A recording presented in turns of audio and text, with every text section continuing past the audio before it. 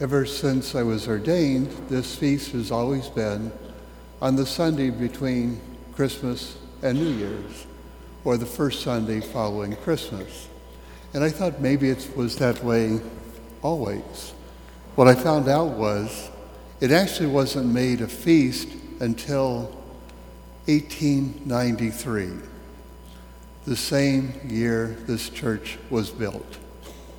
So it's 125 years ago that this feast came into existence.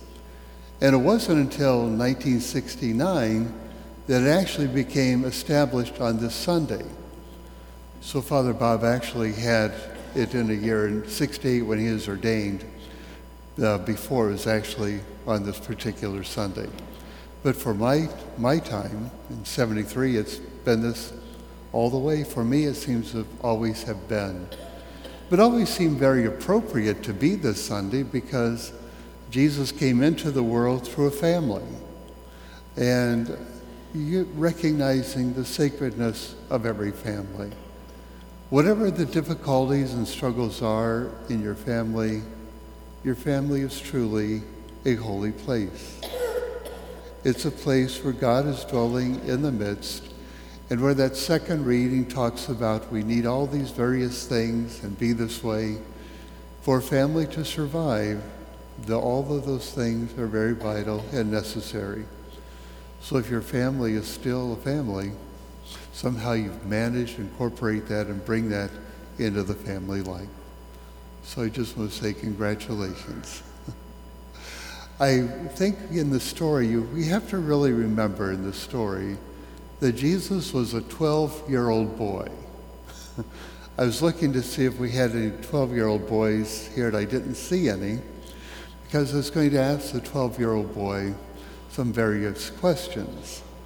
Like, when you don't tell your mom and dad something, why don't you tell them? And I was just wondering what answers I would get. But probably most likely because they might say no. And so in the gospel today, Jesus had to deliberately not tell his parents that he was staying back, or he wanted to stay back, because they might have said no. But he had to have made a decision, unless he was just totally absent-minded and just never even gave it a thought, which could also be a 12-year-old boy. You see, Nazareth, where they had come from and where they're going to, was 80 miles away. It would take 4 days, 20 miles a day, take 4 days to get there. And so the journey back was another 4 days back. Clearly, Jesus, as a boy, wasn't thinking much about it. What he had on his mind, what he was thinking about was what preoccupied him. And he had no thought about how it was going to affect his parents or what they might have thought or might have given them difficulty or struggle. Because, after all, he knew where he was. Why should the parents worry? I don't think a 12-year-old boy ever worries about their parents worrying. They just worry about what can they do and what seems good at this time or seems fun at this time. And that's what a 12-year-old boy does. But also if we look at the story of Mary and Joseph, when they're traveling along in that caravan, the caravans were necessary because it was kind of a dangerous road. In fact, there were a lot of robberies, that's the road that the Good Samaritan, took care of the man who had fell among the robbers. Okay, that's the road from Jerusalem to Jericho, and Jericho then up to Nazareth. So they probably, just assumed that he was with his friends. Again, what 12-year-old boy wants to hang out with his parents? At that age, they want to hang out with their friends who are other 12-year-old boys. And what can 12-year-old boys get into? Just about anything. So anyway, that's Mary and Joseph would have just assumed he was with them. And when they began to realize they hadn't seen him, he didn't come in for lunch, and it's like, okay, what's happening?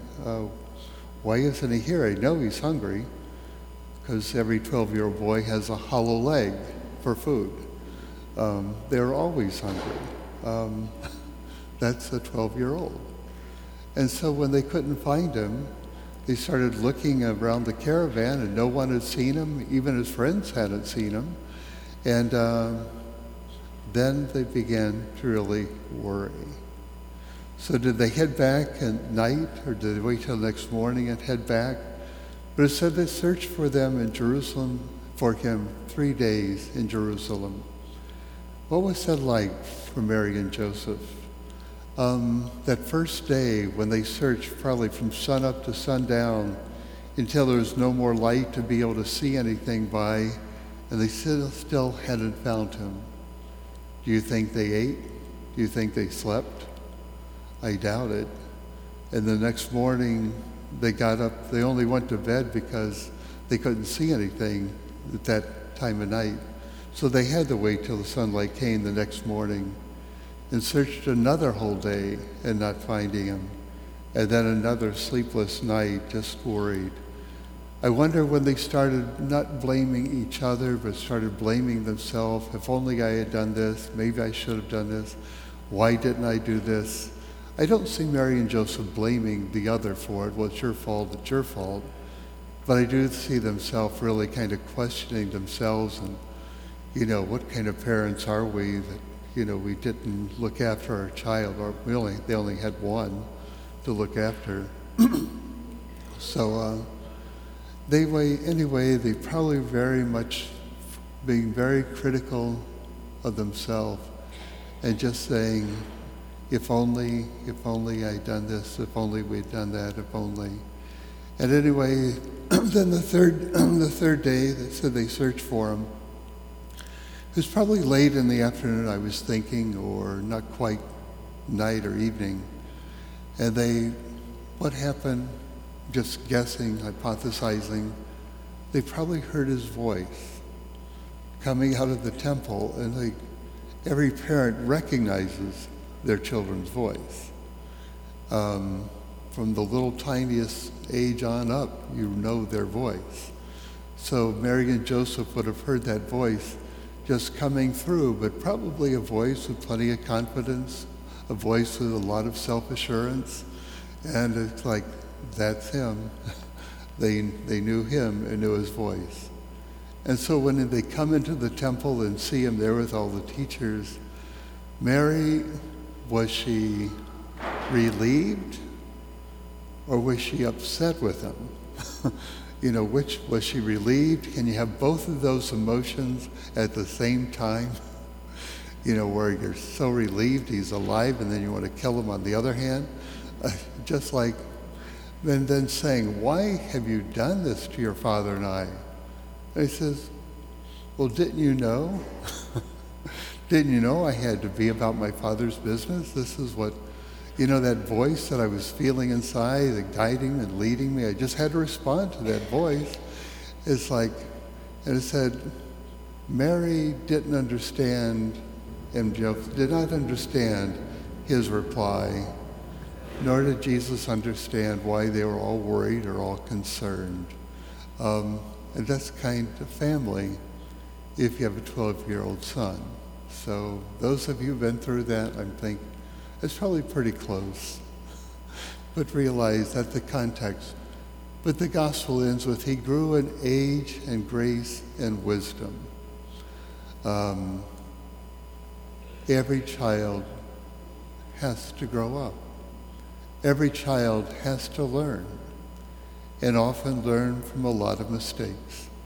I'd like to say to parents, if your child's still alive, the last chapter of their life is not yet written, is still unfolding. And they had to separate themselves at some time from you. They may have done it in different ways, and it may have been difficult, but they almost had to do that in order to grow into maturity. And I don't know if it's at the age of 12, but I think every boy at some point in time begins to want to leave home, to get away from home, to get out of home. And when they are mature enough, when they've grown in wisdom and greater understanding, then they will leave home and need to leave home. But hopefully, because of the home environment, they've also learned to listen to the voice of God within them.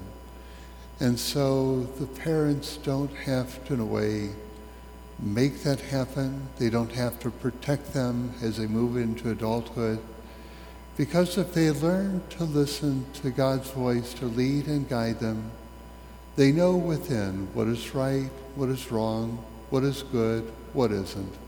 They know that. But if they've never been given the opportunity to learn that, then they will struggle making a lot of mistakes along the way, because they may more be rebelling against the parent than actually making the decisions from within. So your prayer for your children, if they've left home, you can only give them advice or direction if they ask. Whatever they're going to do, they either had to learn or still struggling to find out. But if they ask, then you can give them the wisdom that you have. So keep them and hold them in your heart. When I may have said this, when I was on campus, a lot of parents would say, I'm not sure about my son or daughter, whether they're practicing or not. And sometimes it was real obvious when the student would come with his parents and, I'd like you to meet my parents. It's like, well, I don't think I've met you yet. But they would try to cover that by pretending that they knew the priest.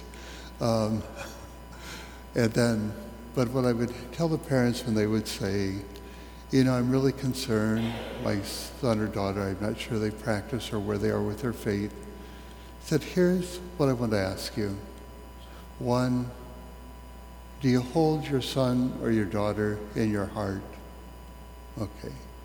Do you hold your heart close to our Lord?